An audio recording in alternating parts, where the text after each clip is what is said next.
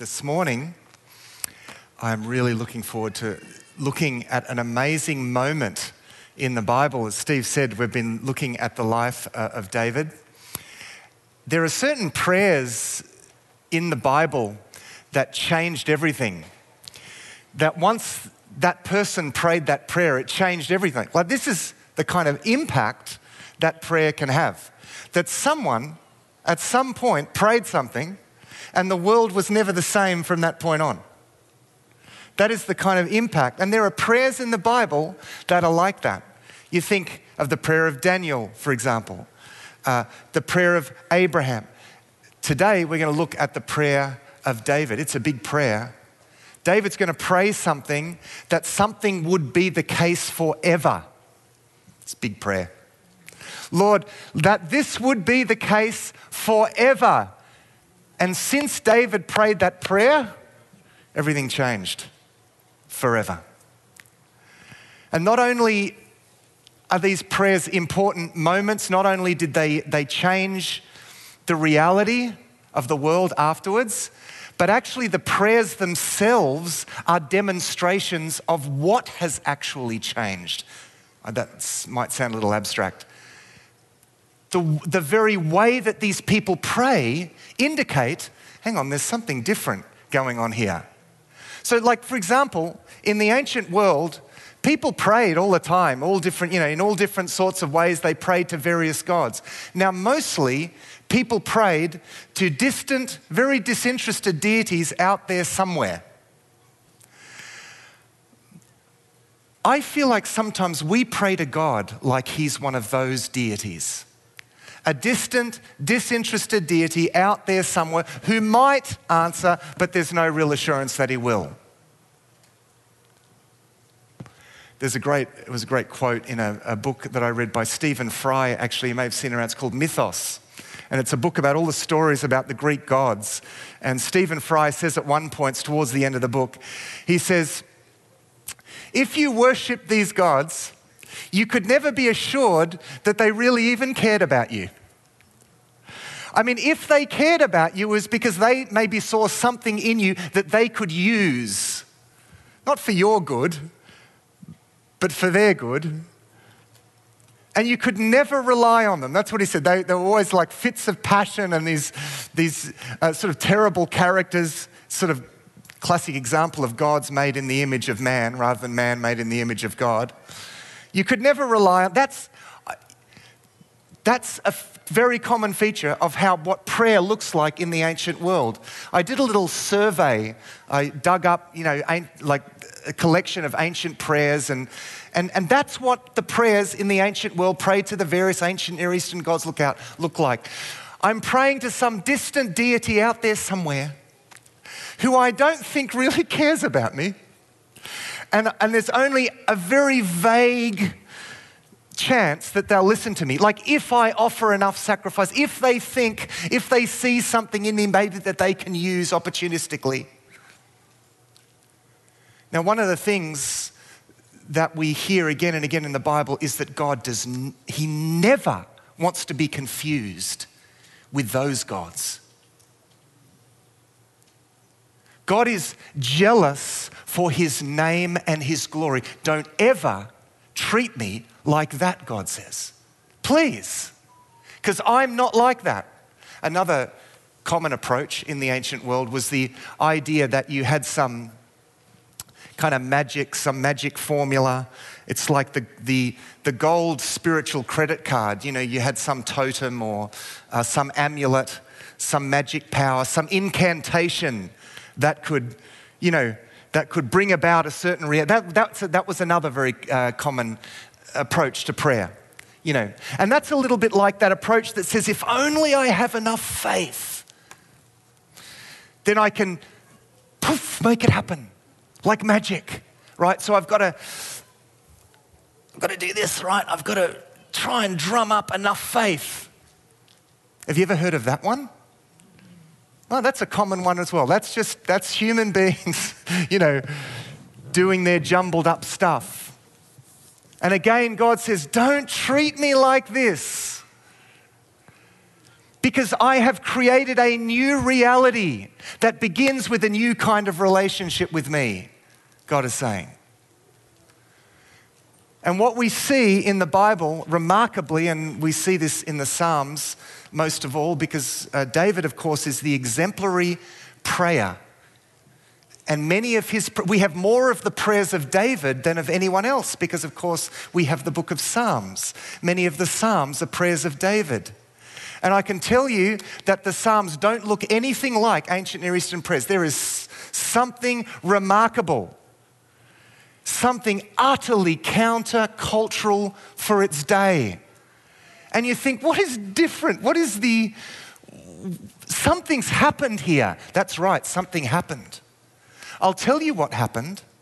God came to us and made a commitment, an amazing commitment to us, ultimately through Jesus Christ. God came to us and reconciled us to him as his children. He paid for our guilt in Jesus Christ, made us right, reinstated us as children of God. That's what happened. And that completely changes reality. And it's really important when we approach God. I actually cannot overstate the importance of this. It is so important that we approach God in a way that is consistent with how he has revealed himself to us. God is saying, don't treat me like this. Honor me by taking me at my word. Honor me by approaching me in the way that I have revealed myself to you. Otherwise, we dishonor God by treating him like one of those deities. Now, this also doesn't mean that that God just gives us the, he's the indulgent parent that just gives us the gold credit card and just go knock yourself out. Off you go on a spending spree. No, the promises of God all relate to God's purpose. You don't want anything that doesn't align with God's purpose for you, believe me. The best thing for you is exactly what God's purpose is. It's like when our kids say, I want this, and as parents we say, no, you don't. You know my story about the wasabi peas that I told at some point. Dad, I want one of those. No, you don't. No, I want one of those. No, you don't. No, I do want one of those. Okay, there you go. And that didn't end well. All right. God knows what we want. He knows what we need because he's a good father. And he insists on giving us what is best. So the promises of God all relate to God's purpose. It's not just a gold credit card. So let's just be reminded of what God's purpose is, because this is actually really important context for this prayer. We're going to look just very briefly, remind ourselves of the promise that God made to David, and then the prayer that David prays in response. Looking at this has been so impactful for me, and I reckon it will be for you too.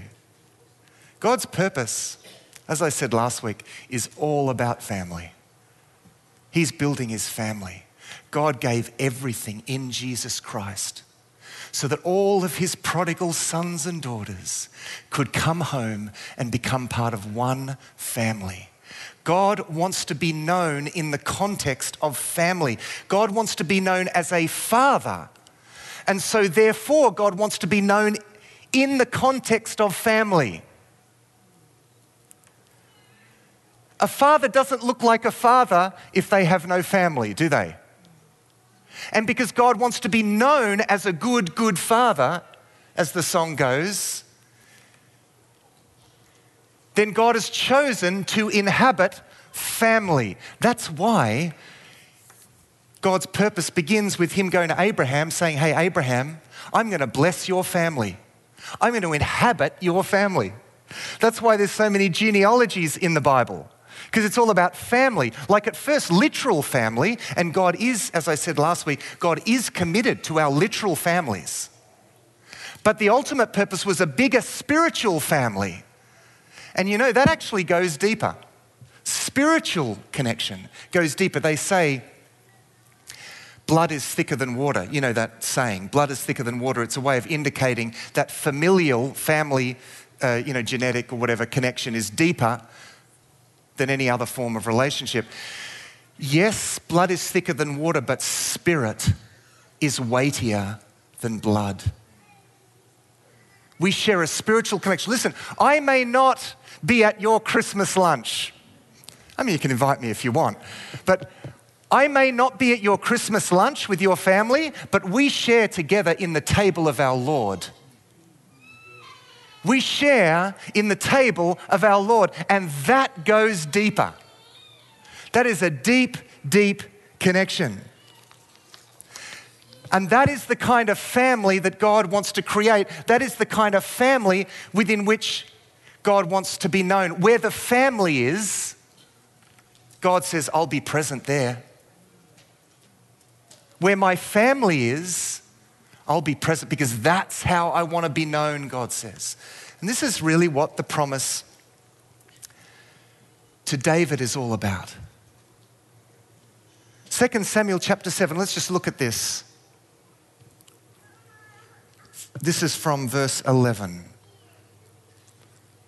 And this is God saying, I'm going to build this. Remember the double meaning? I talked about this last week, the double meaning of house.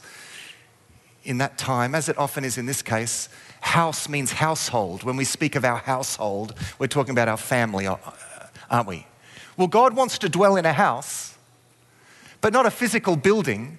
He wants to dwell in a household. That's the temple of God. A family, because he wants to be a father. I know I'm repeating myself, but this really matters for what I'm going to say in a moment. So this is the promise that God gives to David, that is going to elicit an amazing prayer from him.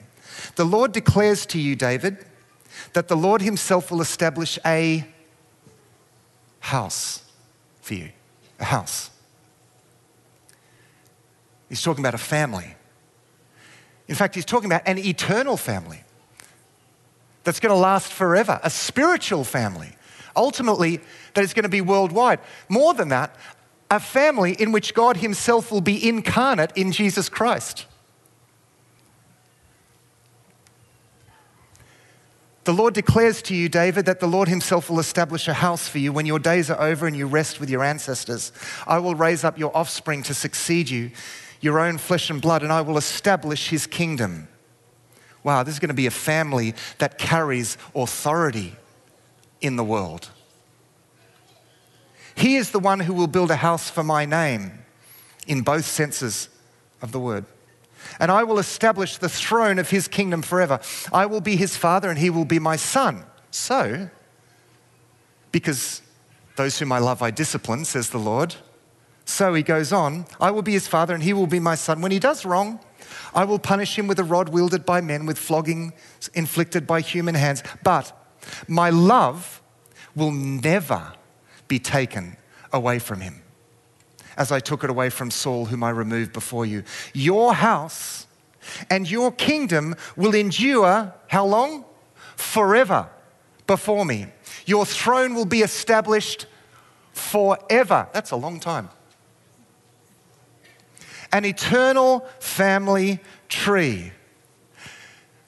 See, David wanted to build God a house so that God would dwell with them, but God uses this occasion to say, yeah, we're going to do that, but he's using this occasion to teach David something very important. I don't dwell in buildings, I dwell in family. So where the family is, there is God's presence.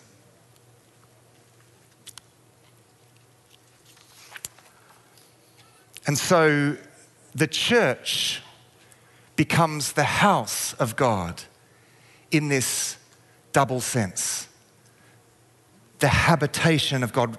1 Peter 2:5 says, you also, like living stones, are being built into a spiritual house. With the double meaning of that word. You are being built into a family that God promises to inhabit. Now let's look at David's prayer in response to this. Very important point here. to recognize about prayer, this point alone will change the way that you pray. When you pray to God, you need to recognize you didn't start the conversation. Prayer is always a response to God who has already started the conversation. That's why a great thing to do if you can't get your prayer life going is open the Word of God where you left off and respond to what you're reading in prayer. Because as Romans 10:17 says, faith comes from hearing the message. Faith is born. The faith-filled prayer, that's the prayer that's different to those other pagan notions of prayer that I talked about. The prayer of faith that God wants comes when it's a response to something that God already just said. So God says something to David, and then we see David's response. And here it is, 2 Samuel chapter 7 from verse 18. Then King David went in and sat before the Lord and said, "Who am I, sovereign Lord? And what is my family that you have brought me this far? And as if this were not enough in your sight, sovereign Lord, you have also spoken about the future of the house of your servant. And this decree, sovereign Lord, is for a mere human." He's going to continually refer to himself as a servant. This is not self-degradation in the sense of denying his sonship. It is a very standard expression that demonstrates a willingness to obey. That's what this expression.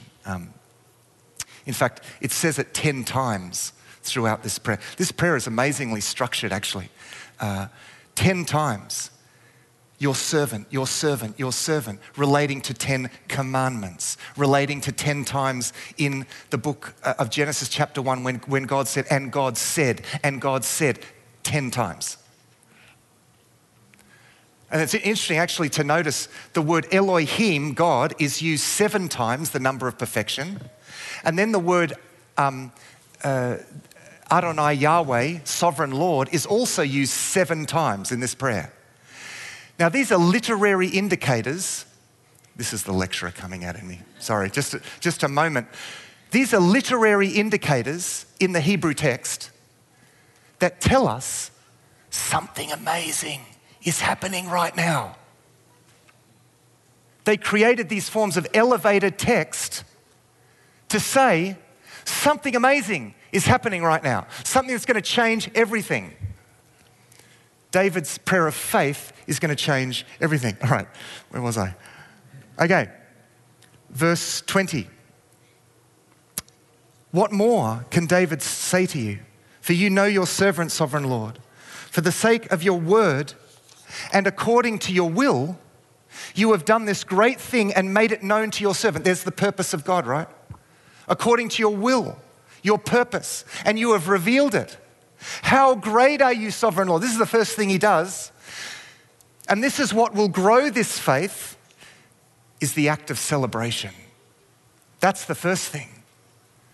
Give thanks and celebrate what God has done and what God has said. Celebrate it. How great are you, Lord? We sing that song. Did you sing it this morning? Or? Oh, because we sang that over at Moolap, but that's okay. We'll get there one day. How great are you, Lord? Sovereign Lord, I should say. There is no one like you. We sing that too, don't we? And there is no God but you, as we have heard with our own ears. And who is like your people Israel? This is the family thing again. Who is like your people Israel? The one nation on earth that God went out to redeem as a people for himself and to make a name for himself and to perform great and awesome wonders by driving out the nations and their gods from before your people whom you redeemed from Egypt. You have established your people Israel as your very own forever, and you, Lord, have become their God. Lord, thank you that you have made us into your family. That's what he's saying. You have adopted us as your family. Now look at what happens. Verse 25. And now, Lord God, keep forever the promise you have made concerning your servant and his house. Do as you promised, so that your name will be great forever. Then people will say, the Lord Almighty is God over Israel, and the house of your servant David will be established in your sight. David says, Lord, keep your promise. Why? So that your family will be built, so that you will be known the way that you want to be known. How does God want to be known? As a good father. How is God known as a good father? By being good to a family. Lord, if you do this, David says, if you truly will adopt us as your family forever, and as we enjoy your goodness, Lord, you will be known as a good father. And that is exactly God's purpose. And David prays this. And he goes on, Lord Almighty, God of Israel, you have revealed this to your servant, saying, I will build a house for you. So, get this, so your servant has found courage to pray this prayer to you. Faith comes from hearing the message. What sort of courage is he talking about here? He's talking about the boldness of faith. The kind of boldness that children have when they come to their parent. That's what God wants, because God wants to be our Father. So he says, will you please treat me like I am your Father? I mean, respectfully and all of the rest, but with boldness.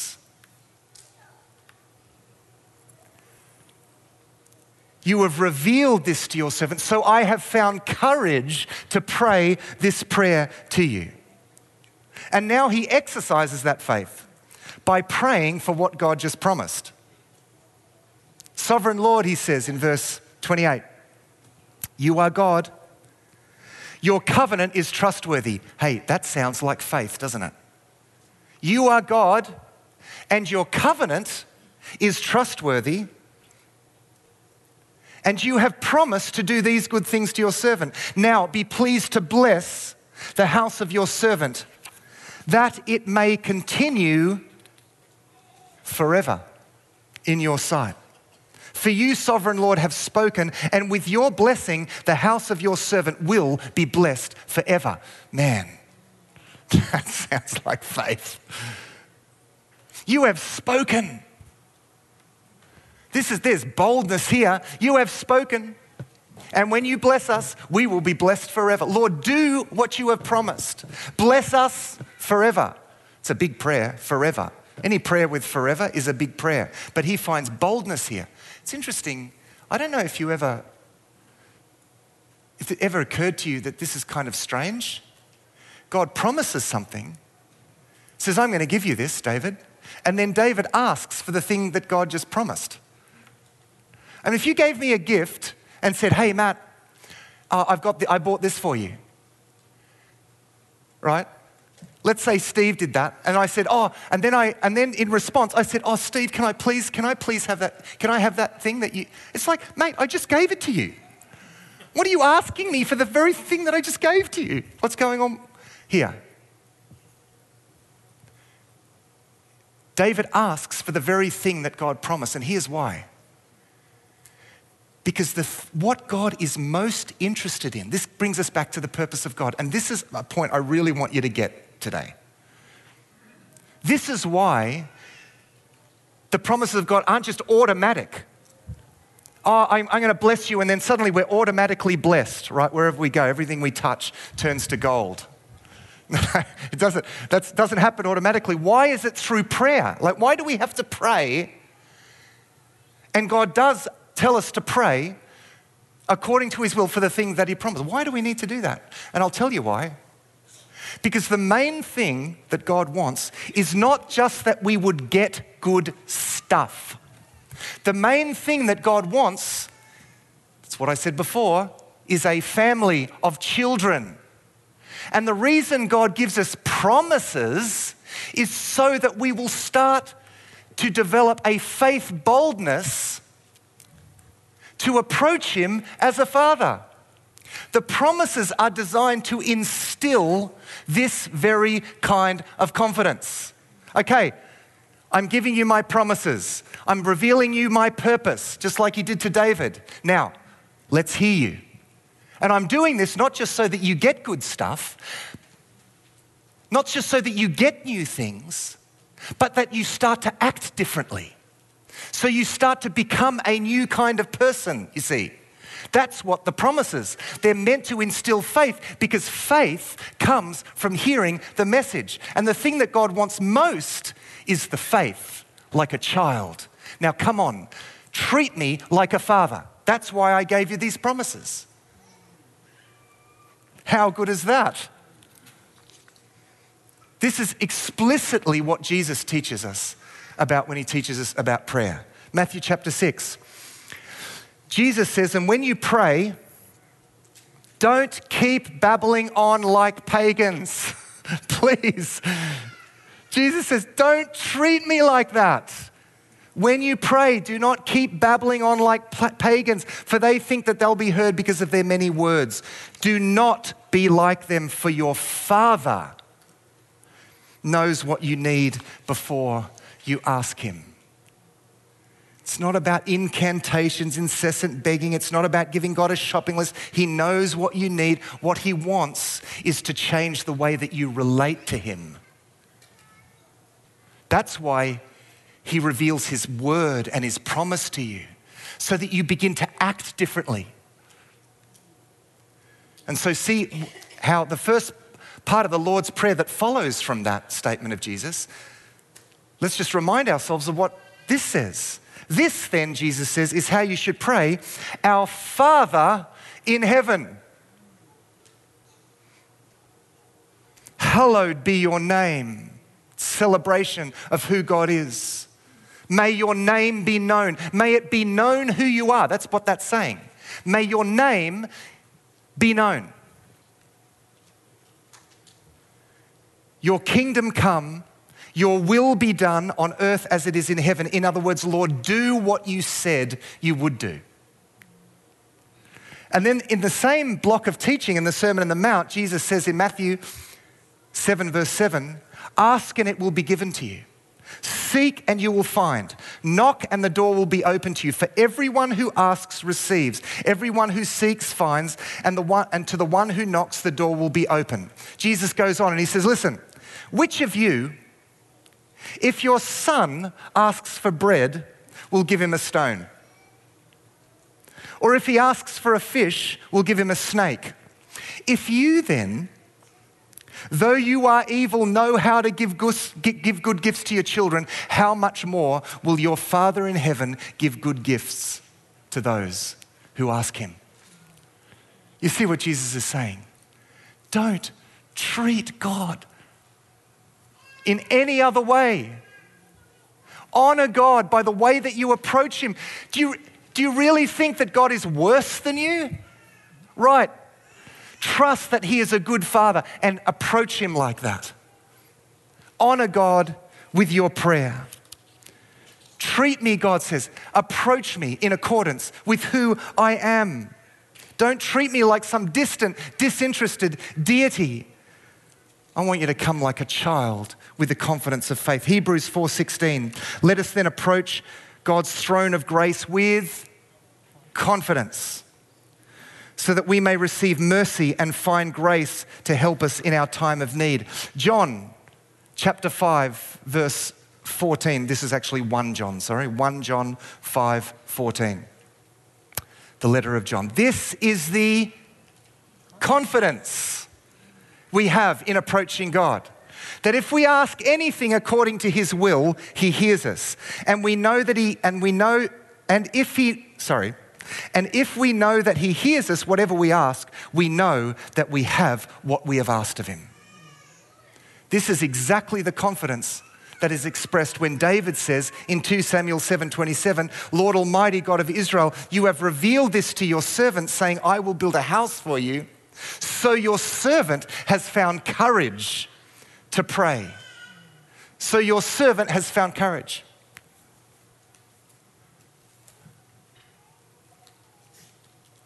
I know there will definitely be something right now that is burdening you, that you need to bring to God. And maybe you are inclined to stand out on the street, stand out on the footpath and sort of look through the window of God's house, like spiritually speaking, and say, Lord, out there, in there somewhere, Lord, I really need help with this. And God says, yeah, I want to help you, but I'm not going to talk to you like this. Let's talk about that. For sure, God says, let's talk about that. But I want you to come in through the fence and walk up the path, and I want you to walk through the door, and I want you to sit at my family table. Because there is only one way, God says, that I want to have this conversation with you, and it's seated at the family table. Father to son, father to daughter. That's how I want to have the conversation. And then we sit at that table and we take those things that we want to see happen, those things that God's promised, and we put it on the table. And let me tell you, you won't know yourself when you pray seated up at the table of God. We're going to need more faith, aren't we? We're going to need more faith. And there is a place at the table of God with your name on it. And God is saying to you, don't pray to me from out there on the footpath. Don't pray to me like it's across a shopping counter and you're giving me a shopping list. No, that's not how I want to relate to you. I'm not the shopkeeper. I'm not the genie that takes the things off the shelf and hands them over. Not across a counter. Don't relate to me as though it's across a desk like I'm your bank manager. No, I want you to sit at the family table. I want you to talk to me at the family table. This, by the way, is why family prayer is the best kind of prayer. This is why God loves it when we agree together and we all come before God and say, Lord, but you said that you would. Lord, you promised this. Man, this is the Psalms. You got it. This is the amazing thing about the Psalms, is the boldness in these Psalms. When they feel like things aren't turning out the way that God promised, they come before God and they say, but God, you said. But Lord, you said you would. Lord, for the sake of your purpose, for the sake of your glory, Lord, answer, act, Lord. Oh man, there's a boldness. And sometimes, and this is a very common feature of the Psalms, that by the way, you don't see in any other kind of prayer in the ancient world. There are points where they pray that and then they just start praising God. Like, oh man, it's done. Like, God's coming through for me. Because the main point isn't what you get, the main point is where you sit. It's like the psalmist is appealing to the promises of God. And it's like in the process, it's like the psalmist's faith is pulling himself up into that seat and seated at the table. And there comes this moment where he says, wow, I'm seated at the table of God. You have set a table before me in the presence of my enemies. Surely goodness and love will follow me all the days of my life.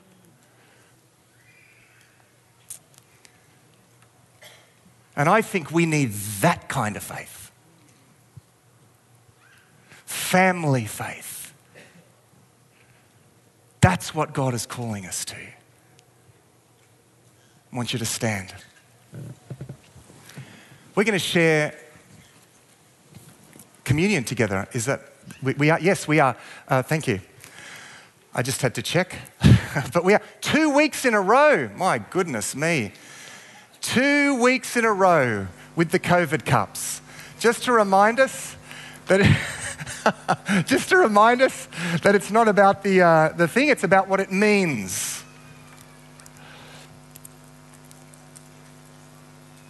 There is a seat at the table of God with your name on it.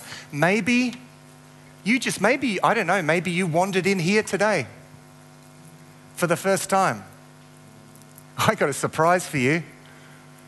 I got good news for you. It wasn't by accident that you ended up in this place. Because you've come into a family and your name is on one of the places at the table. Your name is at a place at the table. And the reason why we do this,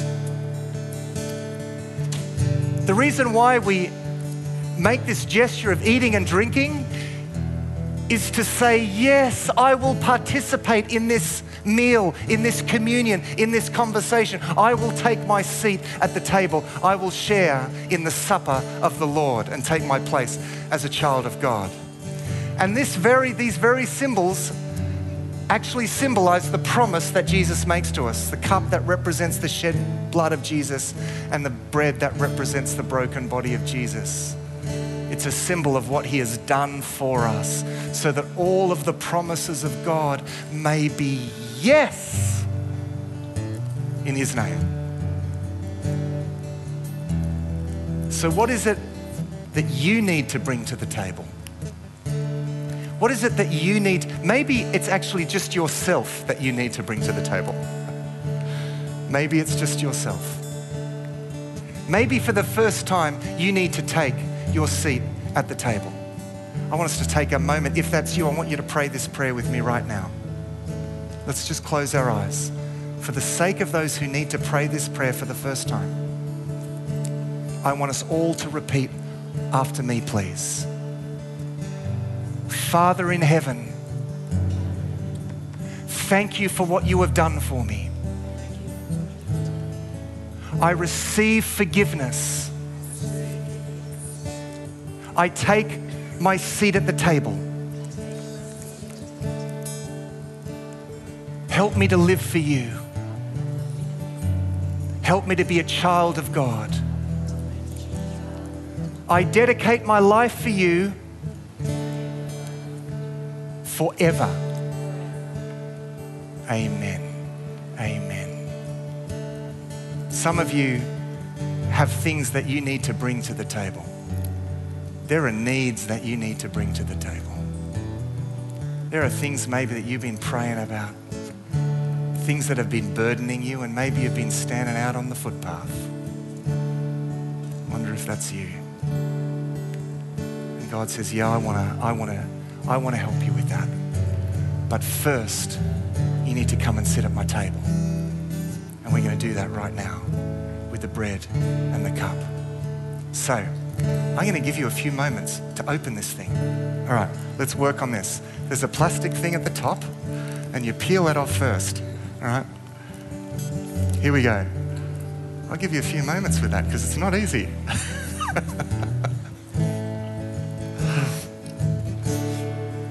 We're having a good time at the table, yeah? All right. Let's eat and drink together and say yes to Jesus and receive the promise.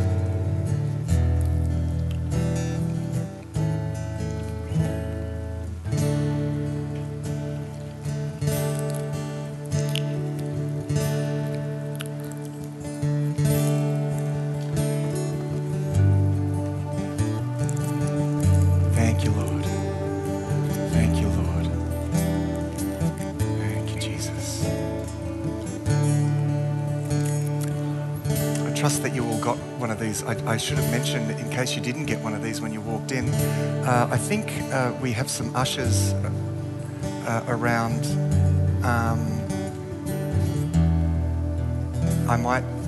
Annette's up the back. If you didn't during this worship song, I encourage you to, sorry, I should have said that before.